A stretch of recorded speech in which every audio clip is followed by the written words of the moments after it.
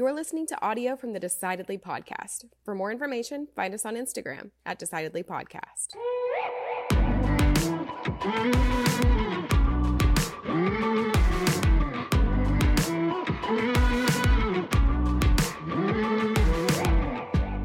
In the world, you have to get rid of one of these things. All right. It'll no longer exist. You get to determine which one goes away. All right. French toast, pancakes. French. You haven't even heard the other choices. The French. French toast. The French people. Waffles or pancakes. French toast, waffles, or pancakes? You have to lose one of those. There's just those three things? Those are the three. You've got to lose one. It's obviously French toast. No, that's the best one. It's obviously French toast. It's not nearly versatile enough. No, it's got egg on it. It's cooked in egg. You asked for my opinion. You put powdered sugar on it. You could put all kinds of... It's obviously French toast. No, it's not obviously French toast. Here's how you know. And this is all I got to say. Let's hear it. Because there's a better answer. There are national restaurant chains dedicated to both waffles and pancakes, and ain't nobody care about French toast. That's all you gotta know. well, okay. So clearly it's not the waffle. I mean, like Belgium has this whole thing, like the Belgian waffle. They made a whole thing about it. It can't be the waffle. I think you got to go with the waffles. Different. You're gonna kick out pancakes? I'm gonna kick out pancakes. Crazy. No, French toast is superior to pancakes. I'd rather have French toast. I'll eat a French toast without sugar or syrup or anything. I'll just straight out bread. It's bread, but it's also got butter and egg on it. It's better than a pancake. What? I don't care. I don't know that the validity of your argument holds up just because there's I think that says a lot. That build their brand on pancakes. I think that says a lot. Think about all the great food items they have changed dedicated just to that food. Hot dogs, tacos, pizza, burgers, pancakes, waffles, French toast. Oh, wait, no. You want that to be an elite tier food? I would kick out the pancake and I would swap it out with cinnamon rolls. Clearly a superior food. Okay.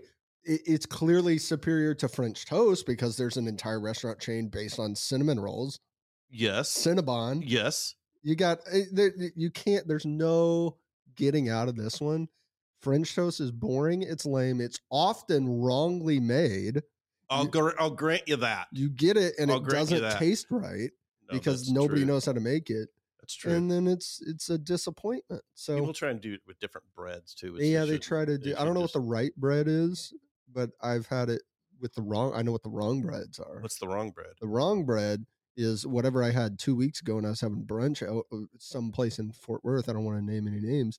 Ordered French toast because I thought it was going to be fun and tasty, and it was. It was so. Did they try and do it with like sourdough or something? Yeah, something like that. Yeah, they shouldn't be. It was like just not use bread. It wasn't moist. Right. It was just. It tasted like just a big loaf of bread with some sugar on it. It wasn't cooked right. Thank you for that wonderful. That was my unsolvable question. I think I solved it. I don't know.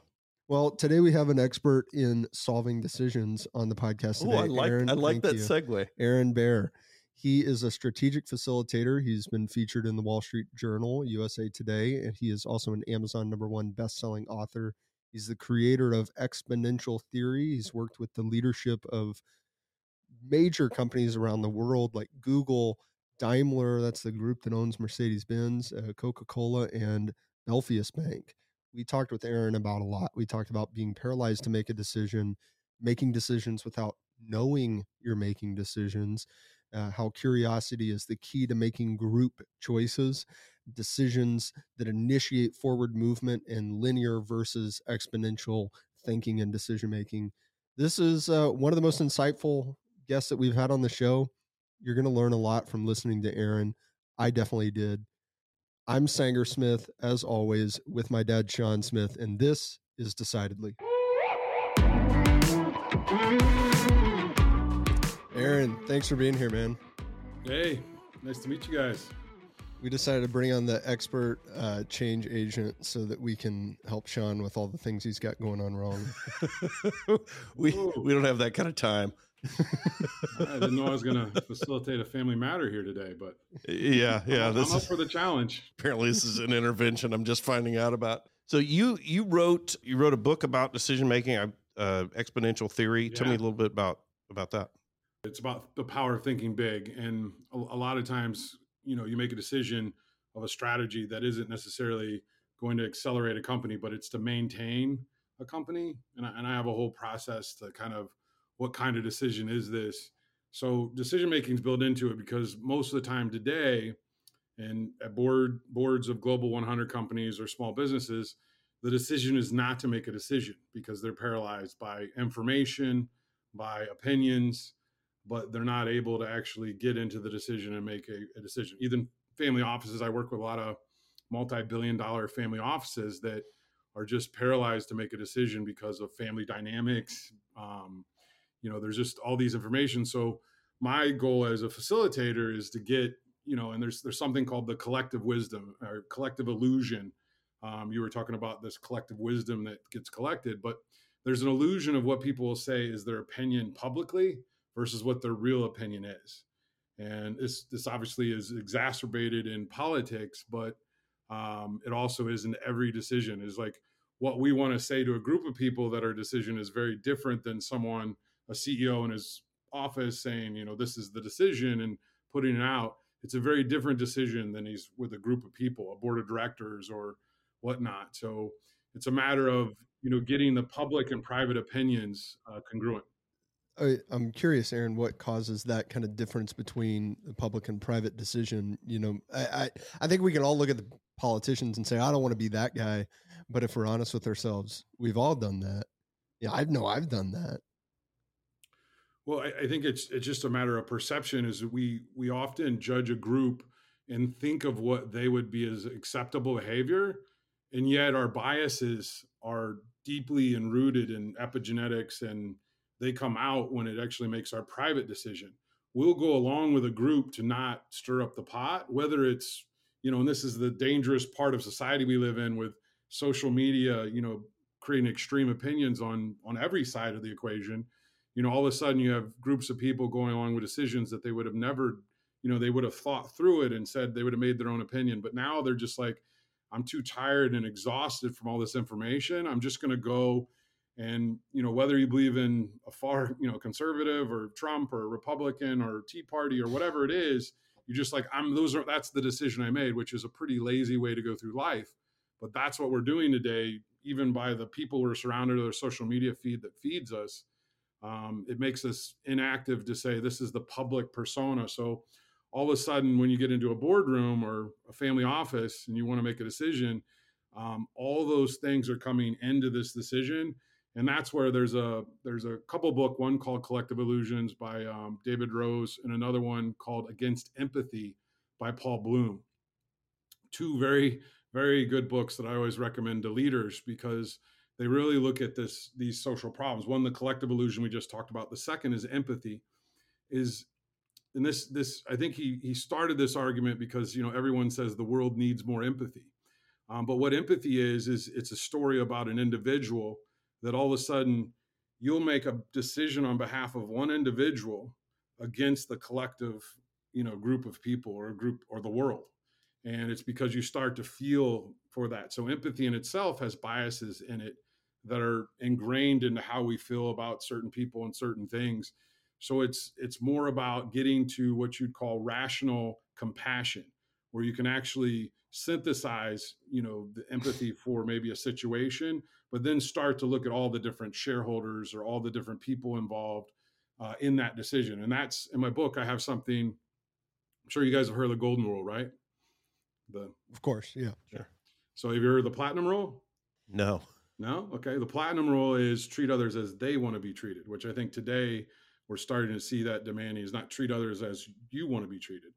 And then beyond the platinum rule in my book is the rhodium rule, which is to think about the entire ecosystem, because so much leaders today are making decisions or not making decisions with a lot of unintended consequences of that. And I think that's where all of a sudden we have a ripple effect, and this is happening in politics. It's happening in every company in America, down to small businesses, where the indecision actually has consequences. Of course. And in a world that is accelerating in change, we have to speed up our decisions, and we have to be willing to make more mistakes. And, the reality is we have to avoid cancel culture. We have to understand that we learn from our mistakes and keep moving forward. And I think that's a part of society that we really have to get over right now, is to have some compassion for people that they're learning, because everyone is on a different journey and has a different set of biases and, family histories and everything. We didn't choose our families. We didn't choose where we grew up. We didn't choose a lot of times our religion or our race or any of those things. It's just, how can we actually evolve so that we actually start thinking about all people when we're making decisions, not just thinking about our people or our tribe and those kind of things, which you see often politically, religiously, you can name the different subjects, but all those alter our decisions, because publicly and privately, we feel differently of what we'll say publicly than what we'll say privately. You see it in the vote and politics, but you also see it in a boardroom of a global 100 company that I've spent time in Tel Aviv with board of directors of a global car maker. And you'll see they all come from different paths, and they all have very different opinions on how it should happen. And what happens is it paralyzes. It's like, well, let's just talk about it some more and we'll make a decision. But with the whole world passing those companies by, growing exponentially, now you see those cars literally driving, you see that car company driving those cars off the cliff, which was my role to come in and say, hey, galvanize a decision, because there's all these exponential companies that are aimed for you. Your indecision is a decision that actually affects hundreds of thousands of jobs. And now we're seeing that as those car makers are laying off those people and, candidly, even making multi-billion-dollar decisions. I was, fortunate enough to be in Seattle with the two right people in the company. One person was the chief of staff to the CEO, and another person who was head of all production. And they were about to make a $14 billion as car makers build, off of 7-year runs of cars. So they build the whole, the assembly line, and they're about to invest in it for combustion engines. This was only a couple of years ago, where there were signs that electric vehicles were starting to be in demand and wanted. But so we literally got a decision where they figured a way out to make a minimal investment to keep things moving, but obviously transferred electric vehicles, as almost every car company on this planet has been in that transition and figuring out how to compete where they don't know how to compete, and have a far inferior technology. So they were stuck. They weren't going to go into electric vehicles. I'm assuming that they recognized that even before speaking with you, that was probably not the best outcome. Well, it is, but when you have a group of people that are surrounded by good results, and you got to think that the economy was buzzing along, they were hitting their 7 to 10% growth, which is linear good growth for their company, but there was companies growing 10x, taking their market share, and that's where they finally had to recognize that we have to make a decision.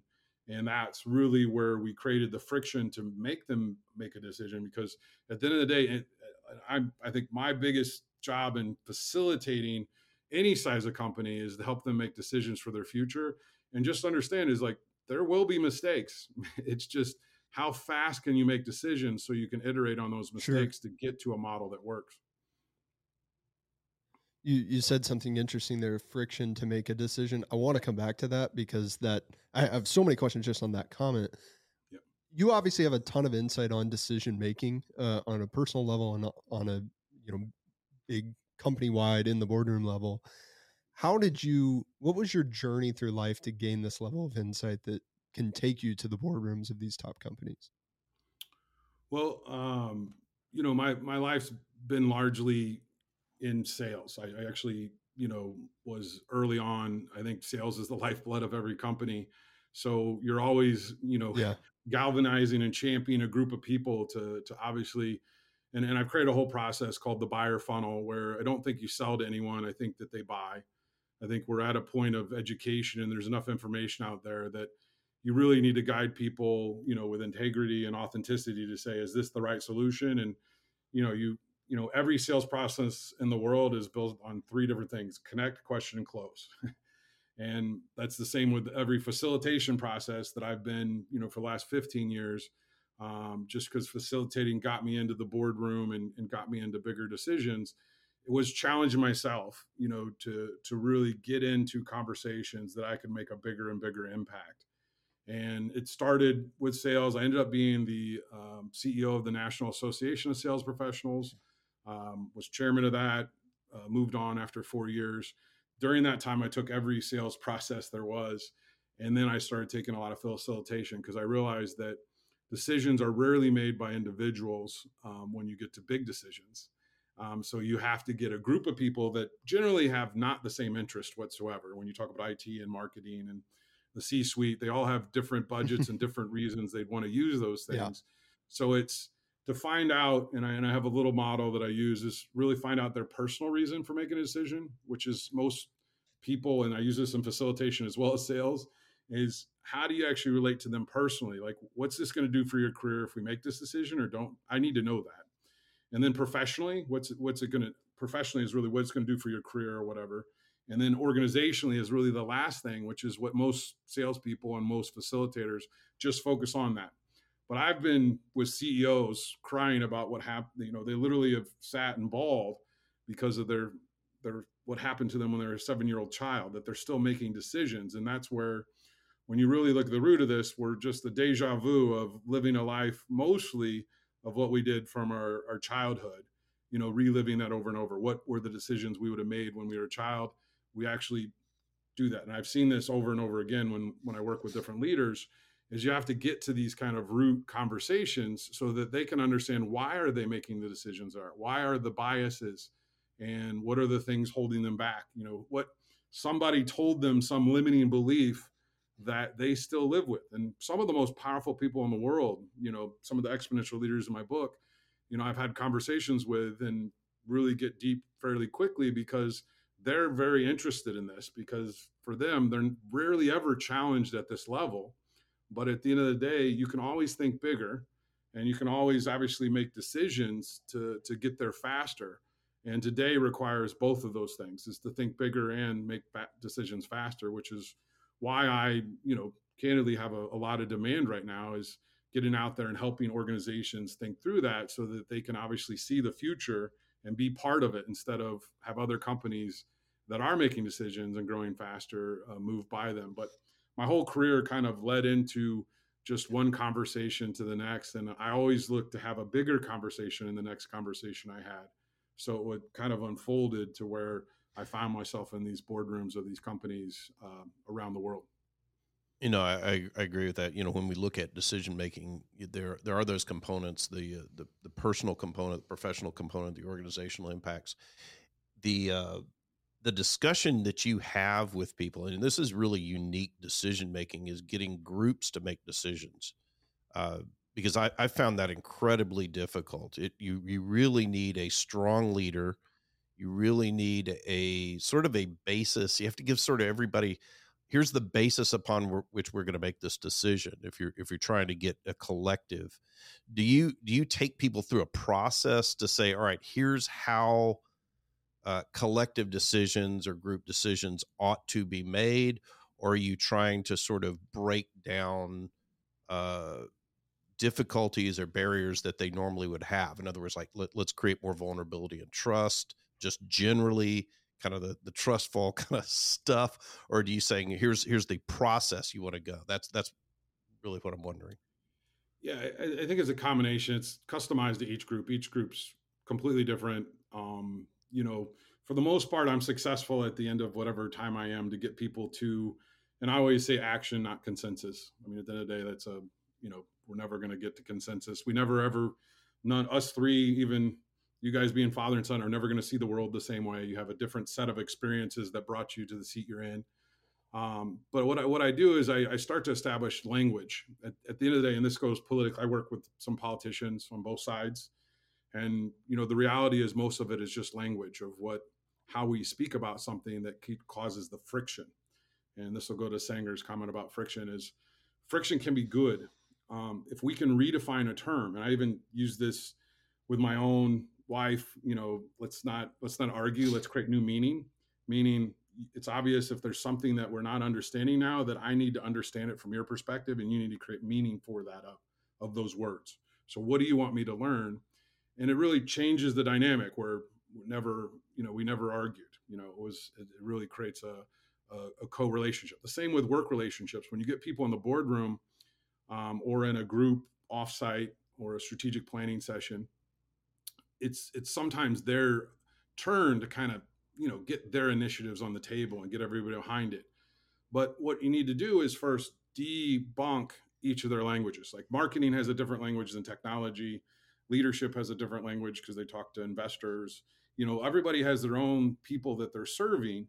And so all of a sudden is, how do you create a baseline when we're talking about something? So I'm often like saying, well, how would you interpret that? And asking another group. And at the same time, I'm really bringing people into a conversation where they're making decisions. They just don't know they're making decisions. Okay. Now you got me. You're tricking them.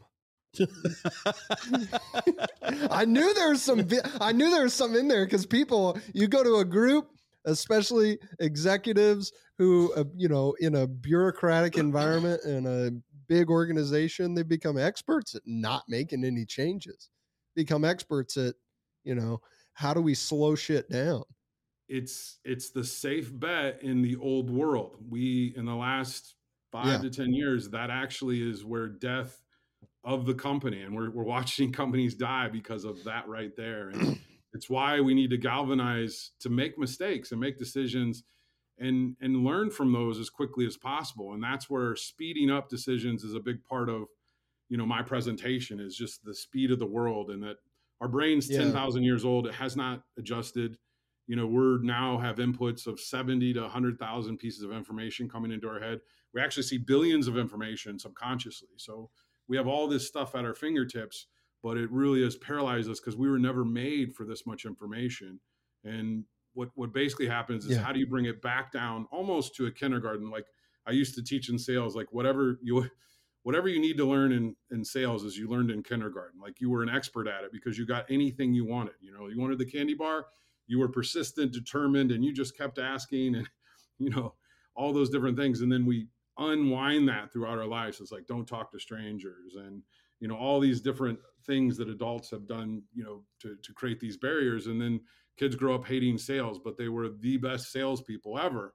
At least my kids were. I'm not sure if Sanger was when he was. Yeah, we knew all the tricks. Yeah, you got what you wanted, and I think that's where just asking questions and being curious is probably one of the biggest opportunities. And that's what I do as a facilitator, is I just ask questions, because I don't necessarily have to lead the conversation with questions. Is then I just engage the other people to really engage in that conversation. But the model I have, just to kind of give you a little bit of for your listeners, a view. I'm sure you heard of VUCA, which was created by these Afghan generals. At the Afghanistan war had generals in it. This is back in '87, and they created this term VUCA because they didn't know who their enemy was. They didn't know who their friend was.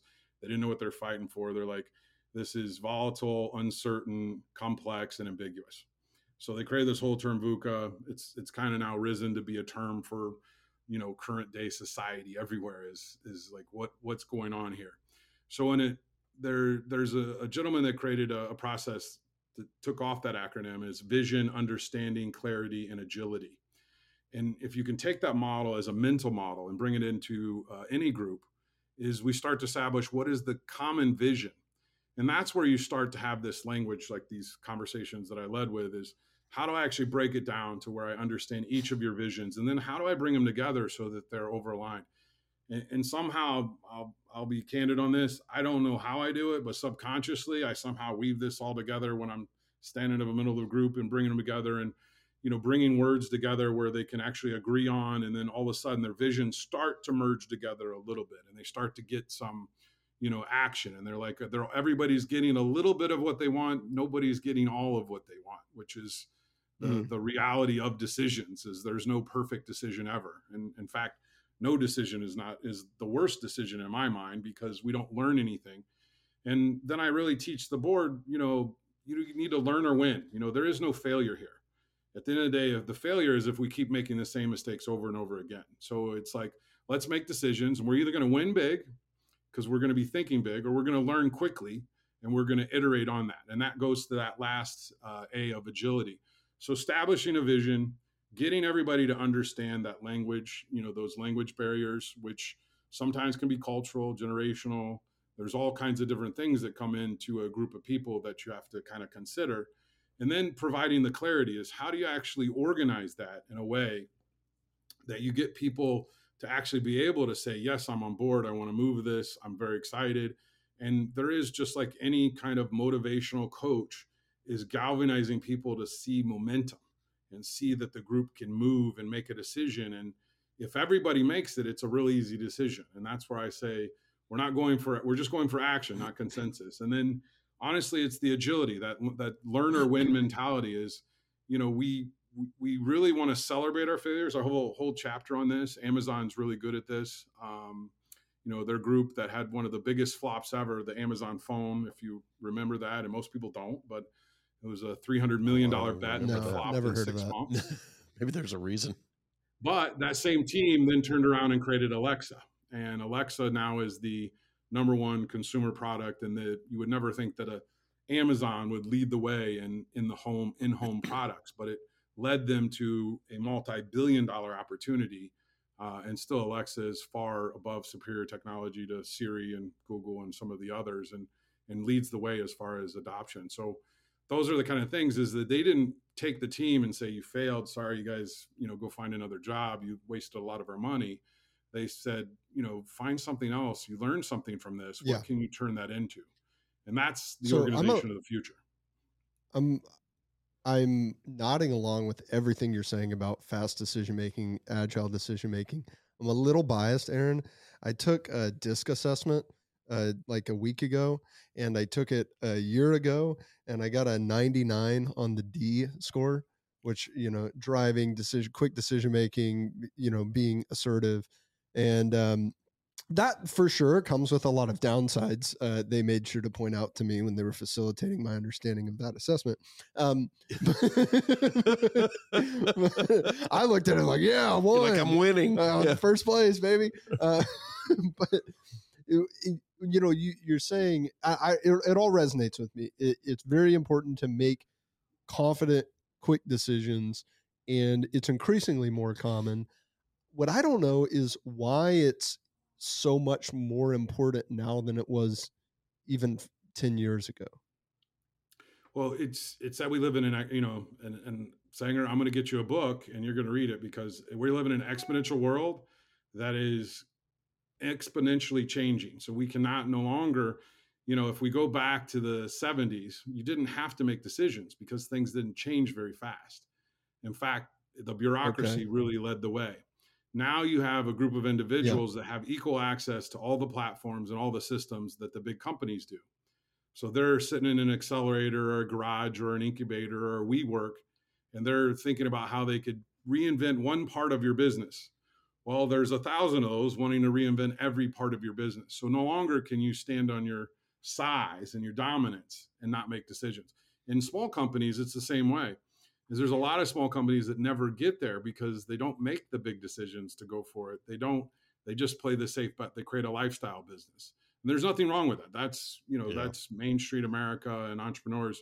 And it's a great thing. It's just know that there's companies that they may have a hard time staying in business because there's someone down the street thinking bigger than they are. And they're likely to take their customers in a few years instead of a few decades, which is how it used to be. So it's just a matter of the speed of the world. When you look that we're connected globally, and everyone in this world is, and I talk about it in the book, the network effect is, there's a rule that every time you add someone on the network, you double the capacity. Well, we're now at 5 billion people into one network. Well, all of a sudden, you now create a lot of power for these central companies that are like controlling access to that network. And that also, though, enables these small companies to really grow off of that if they're really agile and they're really quick in their decisions and, find the trends and move quickly. And that's where, no longer the S&P 500 used to have an average lifespan of 65 years. This is 30 some years ago. It was actually 67 years. It's down to 15 years now as a company spends on the S&P 500. So the life cycle of companies is shrinking. And it's largely because of people not making decisions. It's no other thing, because they can make decisions, and a lot of them get taken over and merged down because they're shrinking or someone's buying market share or whatever. But those are generally not decisions people are making. They're being made for them by the shareholders or someone else. So if your company's to stay alive, it's because you're being agile, because everyone has the same vision, understanding, and clarity. And that's a process that it's an art. It's not a science. There's no one way to do it. And you have to deal with a lot of people, and people are messy. And the reality is, the one thing I usually show when I give PowerPoints is, I'm like, here's the strategy. And it's really this ball that's all wound up. And I'm like, you got to make a lot of mistakes up here. And then you start to figure it out. And then you start to get exponential, literally get exponential at the end, because you got that vision, understanding, and clarity. And now people are moving in the same direction. And when everybody's moving in the same direction, things happen fast. And that's what we're seeing when you go into an exponential company, where I would take these people from these, literally $100 billion companies into companies that were 100 million. And you realized, oh, well, they're never going to affect us. Well, yeah, but they're growing 10x. Next year, they're going to be $1 billion company. And the year after that, they're going to be a $2 billion company. And all of a sudden, their market share actually takes a hit for that. And they're like, oh, well, we should have paid more attention or whatnot. And so it really is, decisions are an important part of making investments and everything. I mean, there's a lot of different trends that you can make decisions. You can make bad decisions, but making no decision is worse than making a bad decision, in my mind. Now, I think the public probably thinks differently. They want to cancel everyone that, makes a bad decision, but that is what it is. No, you're totally right. We're in the minority in the belief, placing a premium on speed. Well, I think there are a lot of people who feel like they want to avoid making a bad decision without recognizing that no decision is in fact a decision. It's a decision not to act. And while they're not acting, the world's moving past them. And I think it's particularly challenging for groups and committees. And, you talked about, I was had a discussion this past week. I sold a business a couple of years ago and was doing some coaching with them afterwards. And we realized that there was some real friction in the decision-making. And so it was curious to me. And what I had observed was, and I made this comment to them, I said, it looks like you guys have conflicting values, so that there were 4 owners. And I said, you guys are not on the same page.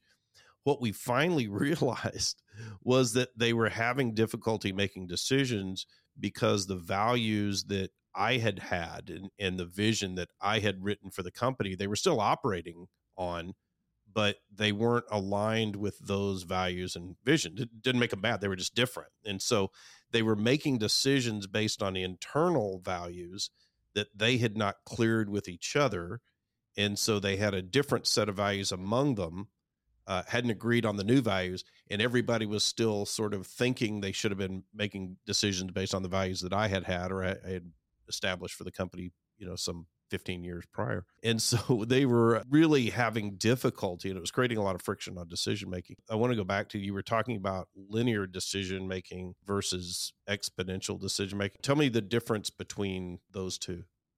Well, I think just to add to your point there, Sean, about what you're saying is the values that's getting that personal, professional, and organizational more aligned, is understanding each person's values and biases and where they come from is important to have real conversations. And I think, oftentimes we shadow that, and this just goes our own belief systems. And so far, we have very divisive beliefs these days because of the world and nature of news and how we get it. Is bringing those together to understand that they do affect just the simplest of decisions. And that leads into kind of your question about linear versus exponential. Our whole lives we lived, I think it goes to Sanger's comment about why do we need to change? Well, if you look back on your life, you're going to look chronologically and you say, a year ago I did this, and 3 years ago I did this. And it's very much going to look like just progress year by year by year. Now, a lot of people live their life 1 year at a time. And, they say I have 20 years experience, but they really have 1 year 20 times. And that's the unacceptable part of not making decisions or moving forward to be exponential, because exponential is about growth. So I call it the exponential mindset. And if you're going to shift, one, I'm sure you've talked a lot about the growth mindset on this podcast and heard a lot about, hey, everyone needs a growth, not a fixed mindset, which is very linear. But the growth Mhm. mindset, to add to that, is, adding a positive attitude about the future, because you got to think positively about your company or whatever decision, your investment you make. I mean, you shouldn't make it if you're not, if you don't think positively about it. You have to then have that growth mindset. What are we going to have to do to really scale into this? And then you have to think big. And that's where the part that I can challenge people is, if I asked, where Decidedly is going to be in 5 years, you guys are loving what you're doing. Well, how do you grow at 100x? How do you? What is 100x to you? What is 10x to you? And when you start trying that on, what does that mean? Well, obviously, it's probably a different experience, and it's something that'll challenge your own brain to say, I've always been thinking linear. I just know what I need to do this next year. And Bill Gates has a quote that I have in my book, that people often overestimate what they'll do in 1 year, but underestimate what they'll do in 10 years. And that's where I always like I have a whole chapter about thinking long term, because if you think longer term, if you start thinking 10 years out, you can start to think exponential. And that goes, I have a story in the book about Elon Musk that talks about, there's not many companies that are saying in 2040 they're going to land on Mars, right? So he has SpaceX. So I actually invented a term called Mars shots, because Google has moon shots. Well, Elon Musk was just like, I got to think bigger than that. We're going to go to Mars in 2040 and we're going to civilize it. Well, regardless if he ever gets there or not, he's now he's the largest private space company, shutting astronauts back and forth to the International Space Station. He's already accomplished, in a way, a Mars shot, much bigger than any other privatized space. And he's starting to win the war on talent over NASA, which has historically been the best place to work on the planet, where they have very low turnover, because you have your very people that are working on the biggest things in the world. So all of a sudden, when you can start thinking bigger, one, you're going to sound really crazy to people around you that are not used to it. And that's when you start thinking 10x or 100x. But I think once people, and I was with a company in Asheville that's a real estate company, and their CEO said, I used to stand in front of our group and people just thought I was crazy, but then we started hitting our goals. And then all of a sudden they believe, and now they're pushing me to create bigger goals. So we're accelerating faster. They're making decisions faster. So I'm part of coaching that organization and really helping them think bigger. But, their goal is now to be a Fortune 500 company. They're a couple $1 billion real estate company, real estate holdings, and they literally want to, really change the way this works. And they have a team now that thinks and believes it. All I can say is I would bet on the group that believes in something. A small group in the world has changed just about everything. And that's the part of galvanizing a group to think bigger. And that's that exponential mindset, where you see it when you talk to people that think exponentially versus linearly. And that was kind of really inspired this book of Exponential Theory, which the theory really is once you start to think bigger, you become more conscious.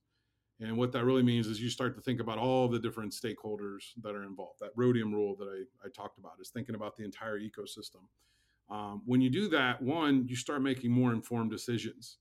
There's not unintended consequences. I don't want to point anybody out, but we've had a couple presidents. It doesn't matter which side you believe in or whatever. They both have done this, is really made decisions for a group of people, but not really cared about really the democracy or the platform they represent. And I think what's important is not understanding that's the empathy that you have for the people that really support you or maybe look at like you or have the same religion or whatever it is. We have to get beyond that and really think about, how do we think about all people? Because companies now on these platforms have to really think about all those different people as decision makers. Otherwise, they are going to suffer. They are going to be canceled in one way or another. And I think it's an important part of thinking bigger is to think more conscious. And that's really the theory, because I went in and out of all these exponential companies, and I just saw that these CEOs that grew to be unicorns really quick, or grew to be, and they were able to raise hundreds of millions of dollars. They just talked in a way. They had a language like this that was just, I was like, I need to learn this language. So I wrote a book about it to learn it. It's a self-fulfilling prophecy for me. So in 10 years, I should be leading an exponential company. If I haven't, I'm not growing. I'm not leading in the way that I want to. Right. And that's just part of my own exponential mindset and belief system, is that I believe I'll do that now because I've wrote it into existence. And I really believe that I'm on that path to get there. And literally writing it is key. I had a trouble thinking big until a few years ago. A friend of mine challenged me to write down my ideal day 5 years into the future. And I partly because she nudged me and partly because I nudged myself to write down some things that I really didn't think were achievable. I mean, I really thought, this is not going to happen within 5 years. I couldn't see it. I really couldn't see them happening. And I wrote a couple of things down that I remember very vividly. One of them was I woke up that morning on my ideal day and I gave an interview for CNBC. And then the other was that I woke up on a farm 25 minutes from where I live right now with, a lot of spacious land and animals, and just, it was something that I really wanted. I thought at the time, there's no way I'm getting on TV in 5 years, and there's no way I'm buying that farm in 5 years. Mm-hmm. And a year later, I was on Dr. Phil, #1 show on daytime. So even bigger than what I had imagined doing on CNBC. And then just this past week, I am now under contract for that farm. And I'm 3 years into this, not even 3 years into this 5-year period. So the power of thinking big, it impacted me. And as soon as I started to see those things happen, I was like, oh, okay. So I was discounting everything that I thought was possible because I'm looking at what I can see right in front of me. All of my other friends who did that exercise, they're at the same place where they're halfway through their 5 years and they're already 90% complete with all of the monumental milestones that were within that ideal day that they foresaw. I had that same experience when we moved our office about this was 4 years ago, and so I had this storage room where I'd put old files and notebooks and notes from conferences and all this stuff. It was just full of stuff, and so I had to go through that and finally just clear it out. So I'm just throwing stuff out. I come across this old notebook, and I had a page just like what you had talked about. And I had done it 10 years prior. So it was 10 years old. Yeah. And it was, what do I want to do in 10 years? Where am I going to be in 10 years? It was that far. Yeah. But I had just gotten lost in the shuffle over the years. And I looked at that, and like 9 of the 10 had happened. And some of the revenue things were like almost spot on. Really? Yeah, it was amazing. Some of these things, and some of them were just pie in the sky things, like I'd like to do this, and they had happened. And so I think there's a component. Imagine if we read those freaking papers instead of balling them up instead of just putting it in a storage room. All I had to do was write it down once, and I achieved it. I didn't read it. That, right? I mean, yeah. Subconscious. Well, yeah, that's my point. Yeah, is that there was a subconscious impact of writing it down that was powerful, that I wasn't even aware of, obviously subconscious. I had one just to follow your guys' point is I found a piece of paper in, it was about 5 years. I put a date that I wanted to have a girl. Don't ask me. I don't even remember doing this, but I put the date April 30th, 2008. I did this like in 2003. And I had a daughter on April 30th, 2008. I did not find it till like 2009, 2010. And I looked at it and it freaked me out. I'm not, the world works in mysterious ways, but it is all about, I have this whole program called Exponential Mindset, Belief, and Attitude that I help, these leaders just create the mindset, belief, and attitude to think bigger. And, it's amazing when people believe in themselves, what they can do. And I think so much of this world is we're doubting ourselves. And that's why we don't make decisions. Yeah. Because we have fears and worries and anxieties and stress about the future. But the only time you can create the future is right now. And it's generally making a decision. And if it's a bad decision, it's good because you learn from it quickly and you can get over it. So it's getting people in that mindset to really grow and grow exponentially. And that's where Sanger, I would challenge you now and like Sean to do a 10-year one from today, where you'll be in 10 years. And I want to be back on that podcast in 10 years for you to tell us where you're at. I'll do it. Okay. I'll do it tonight. And the reason I'm confidently saying I'll do it is because I don't want to. Because I hear you say that and I'm like, I don't want to think that far. Lean into the That's pain. too hard. I can't even conceptualize that. Oh, shoot. Okay, well, I guess I got to do it then. Eat your obstacles. All right. I'm committed to that.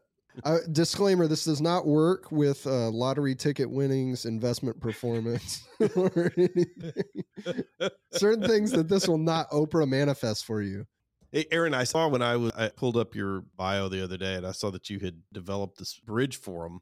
Yeah, I have a business partner, Alan A.P. Powell. He's a pretty influential African-American businessman. And in 2014, we were, basically starting to see Baltimore and Ferguson and these uprisings. And what we realized is there had to be a better solution than just really tearing up in the community. And so we created this forum. And for most part, I'm a facilitator by profession, as you guys know. And so I created a facilitation process where I would take several police chiefs, we bring them together, we'd share best practices, but we'd also bring the community of wherever we were. If we were in Louisville or Indianapolis or Phoenix, Arizona, we actually took this around the country and, created real dialogue, like what needs to change. And we were able to, in certain cities, one city in particular, we created 29 changes to how they policed because we got honest feedback and we really had deep conversations.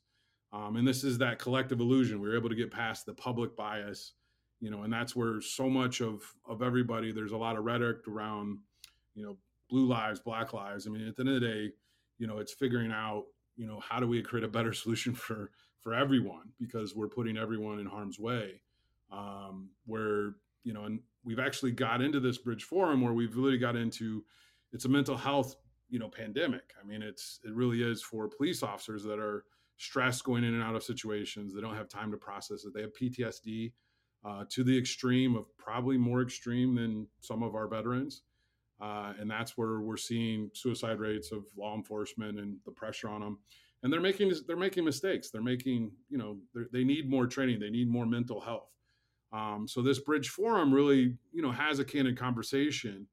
And we partnered with Noble, the National Organization of Black Law Executives, to really have this conversation across the country to really create change systemically. And it's begun to create that systemic change because at the end of the day, everybody wants safe families and safe neighborhoods and, good places to live.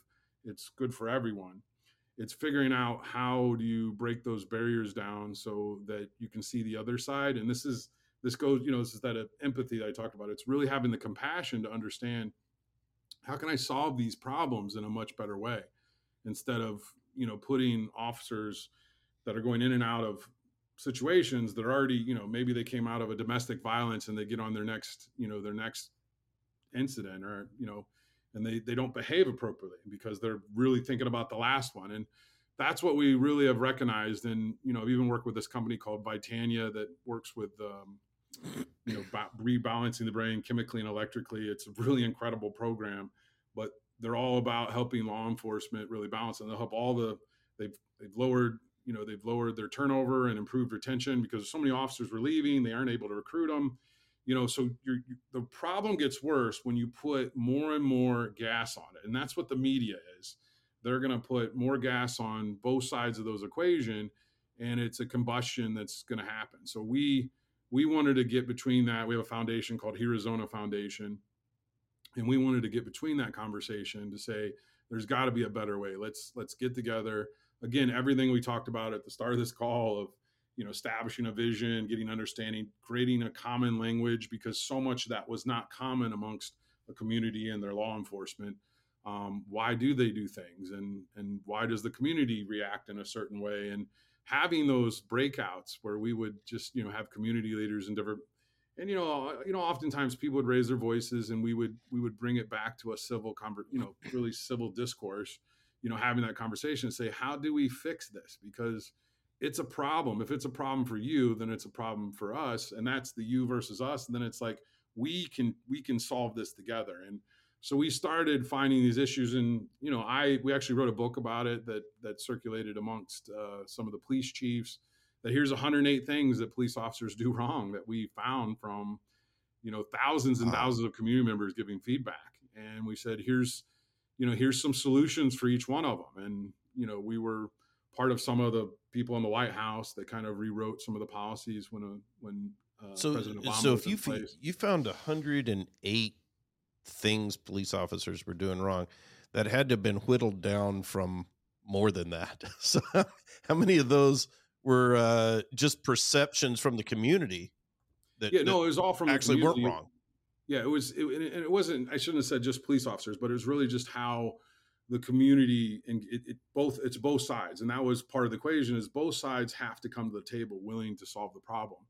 And that's where it's finding those compromises and finding like ways to move forward, because, we're, in some situations, in some cities, we were in a standstill. We were actually brought into those cities to kind of get them out of a standstill. So it is a heavy debate. I mean, I lean into very tough conversations, and, I come from this place of, really understanding my own biases, because I've done so much of this work, and very open and transparent. Like I grew up in the South Side of Fort Wayne. I went to a high school that was predominantly Black. It gave me a compassion that's probably different than people that grew up in the predominantly white suburbs. It doesn't make me a different person. It just gave me a different set of values that allowed me to enter this conversation from a different perspective. It also discount that I'm still a white man, in a world that wants to solve a problem for the greater good of society. That's where my business partner and I, really kind of leaned into this conversation to kind of help, really break down the barriers, because we had these, different perspectives that we ourselves to kind of work through as individuals, personally and professionally. And we said, like, let's take these organizations and these community leaders, and really, part of it is, it comes down to ignorance. Is if you can get people in the same room and they spend some time together, they find common bonds, and they realize that we're all human, and, it doesn't matter how different we think we are, we're all the same and we want the same things. And that's part of the conclusion of a lot of our bridges that we had was, oh my God, now they were exchanging phone numbers. And when something happened, they would call each other, and all of a sudden you were building bridges, and that's the reason we called it the Bridge Forum. Is it's really just opening this communication and giving that new way of so you want to tell me something, let's not yell at me and tell me what I'm doing wrong. Tell me what's the solution, and getting people in solution mode is not easy when they're just used to, basically, they're at a point of high emotion. It's really easy to just point fingers, and that happens in relationships, that happens in business partnerships, happens in marriages. Well, you're just screwing up. Well, hey man, like that's not, I don't want to receive it that way. It seems like a lot of the ways that we could interact more broadly, community as citizens, is to treat the community in the way that we would treat our spouse or a child or a friend. If everyone knows, hey, if I go up to my business partner, I say, hey man, you're really screwing up. Like, they're not going to respond well to that. They're not going to, oh geez, what could I do better? No. Hey man, yeah, they're going to bow up. Yeah, this is how I feel. This is how I feel. All I want you to know, Aaron, is how I feel. I'm not even asking you to change anything. I'm not saying you did anything wrong. And I'm not even saying that you're necessarily responsible for my emotions. But when it comes to criticizing police officers or teachers or talking about any other political issue that involves large groups of people, we say, this is why y'all suck. And we expect them to go, oh, well, geez, tell me more. I guess you're right. I guess we all suck. Yeah. Well, and that goes both ways. And I think that had to have been incredibly challenging to facilitate a discussion from two groups that probably were at elevated emotional states, that are really coming to wanting to have the same solution. We want safe communities where there's not a lot of crime. Everybody can agree with that. But one of them sees, we want to do this. We want to take this action. We want to stop and frisk, for example, right? Because, hey, that works, gets guns off the street. And yet the other perspective says, hey, we really don't appreciate being violated like this just for walking down the street, so come up with a different solution. And that had to have been incredibly difficult to come to some consensus on how those behaviors ought to be changed. Well, and again, and I still never go get for to the same consensus. I go result. for action. So at the end of the day, It's like, what's a better solution than what we're currently doing? And oftentimes there's fiery opinions when you have this historical debate of, and this goes to language and structure of what, even how you talk about, what you just said, like pull over and frisk or these different things, is like really talking about anew is what's a better way to do that, and hearing that from the community. But one of the ways that you can do it that we were successful with our Bridge Forum, that Bridge Forum is also a bridge in a box. I will share it with any city or anybody that wants to do it. We have a whole process for it. But we would literally have, and this goes to that creating that rational compassion, both for police officers and the community. So we would have panels separate where the police officers would share, how they approach the situation and how they have, really look at, the world they work in and have to explain, this is what I go through on a daily basis. So people actually hear and understand these officers and police chiefs and different people. We literally sometimes would get frontline officers in these conversations, and then we get the community members, and different people that, and some had family members die at the, police hand. So you can imagine the high emotions of that. But when you start to have conversations and you realize that you can create a common vision, you can start to break down barriers. Is that everybody wants that?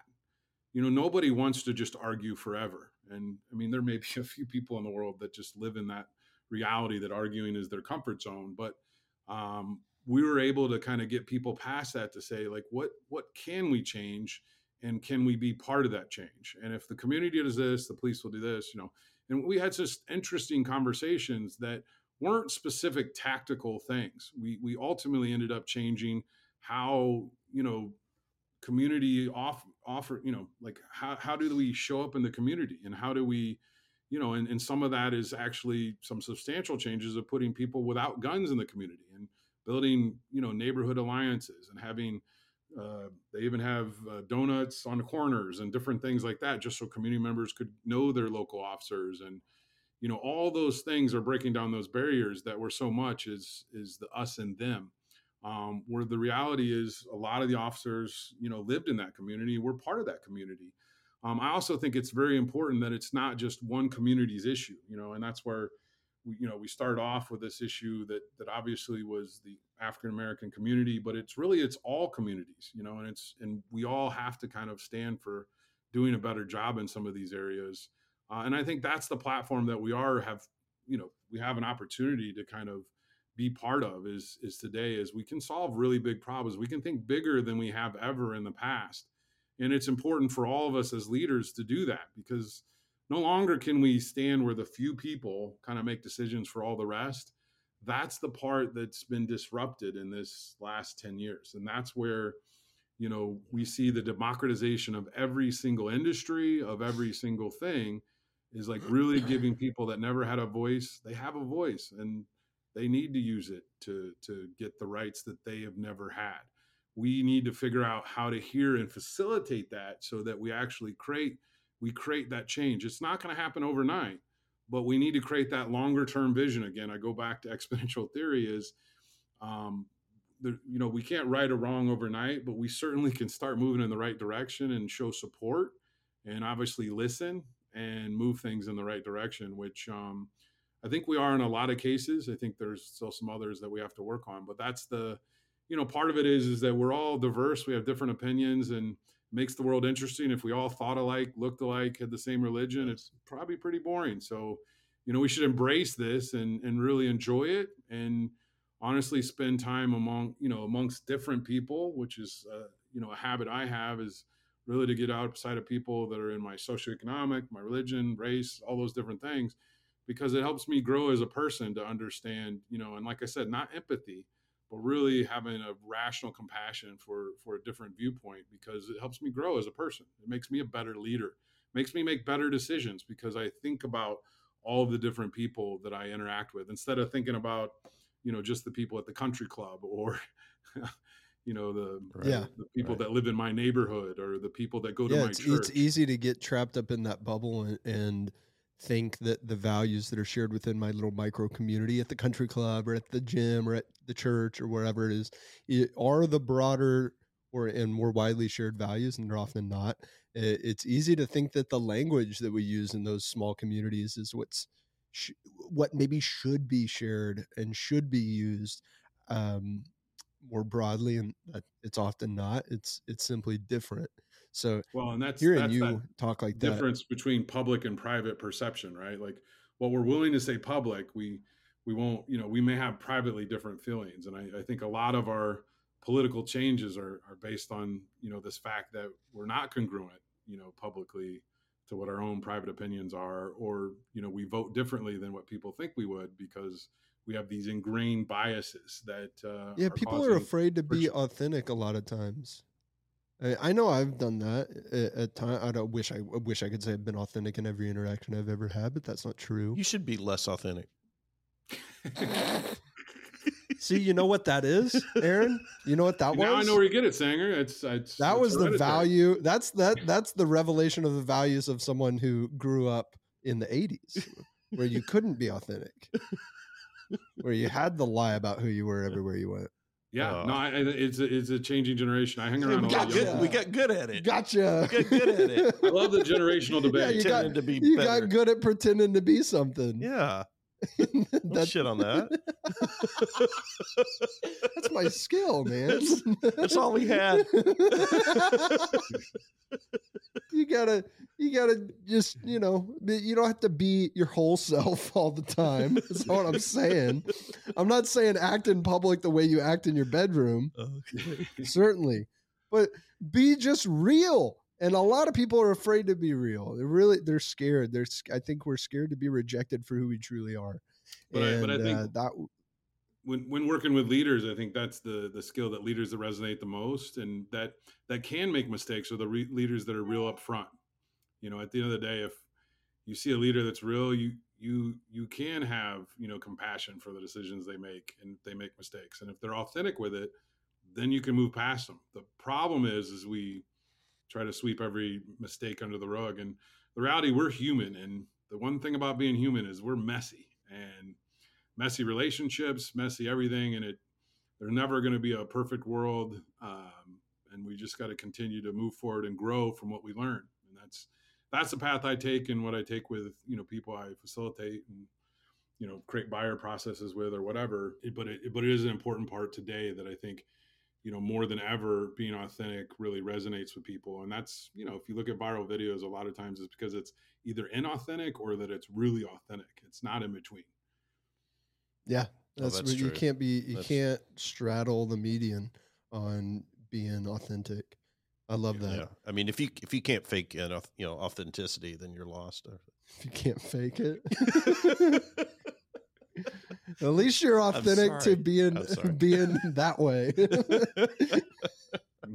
Hey, thanks so much for being here, Aaron. Where can people find you and get a hold of your book? You can find me on my website, aaronbare.com, AARONBARE.com, and my books, Exponential Theory, The Power of Thinking Big. It's on Amazon, and I think it's 33% off right now. So good. Yeah, the authenticity there, Sean. I'm not gonna forget that, because you have a skill in presenting the boomer values. I wonder why that is. Yeah. Well, yeah, I'm not saying that it's not a negative. It is what it is. And growing up, I had to find out, as I got older, that's not always that people thought differently. Yeah, well, no, I knew that way before you did. To find out that, the values that were present in this generation are not always they're not necessarily the right and true values, and the values that are present in this community or this city, they're not always the right and true values, and that. It doesn't mean you throw them all away either. What, you're saying that the values that I ascribe to weren't the right and true values? Yeah, well, yeah. What? Okay, so I think that there is a very high value of being, people won't be, there are some things that you just wouldn't say, right, in a client meeting. Okay. I'm going to be very, proper and very professional and very, would never curse in a client meeting. I would never talk about this type of story in a client meeting. Oh, I do that all the time. Really? Yeah, if something's bullshit, I'll just tell a client it's bullshit. Like, why do I? See, I don't- that's how I don't do talk. that. I don't do Okay, that. then don't. Yeah, and you, even the way you said you don't do it, you said it with judgment. Oh yeah, I meant to. I know you did. Hey, if something's BS, you just, why would I not say it? Why would I pretend like I don't say that word? To me, that's being authentic. No, I think you got a point, Sanger. I think there's a real conundrum though is really the younger generation is having, I'll call it an avatar, an online presence versus your real presence. And those are truly inauthentic today, and they're getting further and further apart and really causing mental health issues. So I think, older generations, and I consider myself part of that Gen X, I guess you could say. We didn't have social media. Like, thank God we didn't have social media, because I couldn't imagine all the stuff that I did. That was just, and I have this conversation. I have a kid that works for me that's 27. I'm 48. So we have a 20-year gap. Not necessarily father-son relationship, but it has this generational context. But we often have this conversation of just the different perspectives that we have that push us, that, the how we make decisions and how we show up in the world and how we would act in a meeting and everything. And, it's just, they're very, very different. And there's a lot to be learned on both sides of that. And that's what I've kind of embraced, is this new generation is I don't spend a lot of time online because I don't think it's of value to me. To a younger person, I totally see why they do. But if they get caught up in it and it becomes their identity, or they have this dopamine rush every time they get a like or whatever, they're starting to live an inauthentic life, even though, their pictures may be authentic or inauthentic, with filters and, food and everything to make their world look glamorous to all their friends and everything. But the reality is, it still goes to people that are authentic in person are the ones that are winning in the world, whether they're young or old, or it does not matter. And I think that's the part, is the online world is a whole nother world that people can, if it's important for groups of people to be in that, it's important to live in that. For me, it's, when you get in front of people is when you're really going to make decisions and make money, have good relationships, find a spouse, all those things. It's because that you're yourself, that you find who you are. And I think it's a good about leadership and making decisions is when you actually become where you share your decisions publicly of whatever your private thoughts are. People actually will respect you more than you think. I often do this just to challenge like other leaders, is like, I know I don't think the same way as some leaders, and I'll challenge them by thinking differently. And it's funny how easily people are persuaded when someone, because they're like, oh, is this the new public opinion? Then I need to agree with him. And then I make the point is like, well, what's your private opinion? Does everyone agree with Aaron? Am I wrong? Am I in the minority now? It really is the loudest voice in the room that often persuades, and that oftentimes is in the CEO, and it's true. It's, in a boardroom or a board of directors. For sure. It's someone different, but. Hey, Aaron, thanks so much for being with us.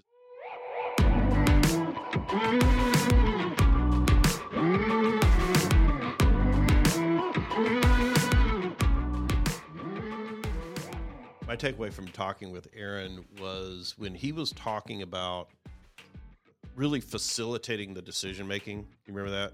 And he was talking about how the first thing that he has people do when they're coming to sort of, he didn't say consensus, but a decision to action, was establishing a vision, like where are we trying to go, understanding the language, which I thought was a good point. I mean, I've talked with people who really will be in conversations with people, and these people are using technical language or acronyms or concepts that they don't understand, and it puts them in a sort of an anxious position. So understanding the common vision, understanding the language, and then looking at providing clarity. And so he really saw his role as just making sure everybody understood. He even asked that question, how do you interpret that? Yeah. So it was allowing sort of these groups, and a lot of his work was around group decision making. And so that was sort of the takeaway I had is really facilitating clear communication in that. My biggest takeaway was when he said he's not looking to achieve consensus. When helping groups make decisions, he's not trying to get them to have consensus. He's just trying to get them to take action. And that's huge, because I think a lot of times, I know I've been in group decision-making processes that didn't go very well. And it felt like we were always trying to get everyone to agree. We could have 9 out of 10 people be on board, and we'd have one person who, I don't think so. And what do we have to do to convince this 10th person? Well, dang, we got 9 out of 10. Let's move on. We probably could have moved on when we were at 6 out of 10. What are we doing? Let's go. That was a huge takeaway for me. Yeah. You just made a great decision to listen to this episode of Decidedly. Make another great decision and leave us a 5-star review wherever you listen to podcasts. We appreciate your support. It helps others find our community and defeat bad decision-making in their own lives. For more daily decision-making insights, check us out at decidedlypodcast.com and on Facebook and Instagram at Decidedly Podcast. Thanks again for listening. I'm Sanger Smith, and this is Decidedly.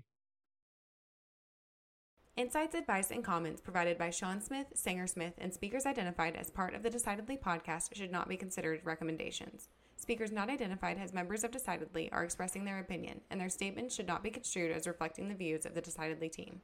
This podcast is produced solely for informational purposes, not personalized advice.